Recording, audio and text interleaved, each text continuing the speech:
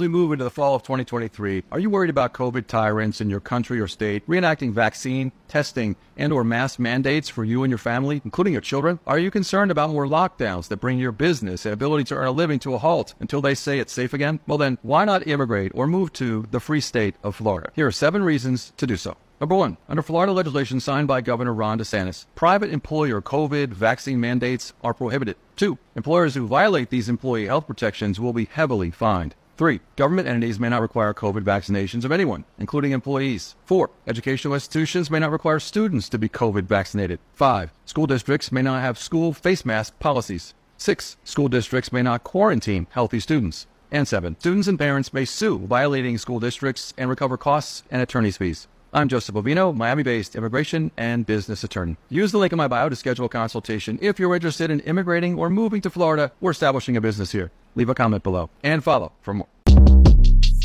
Shortcast Club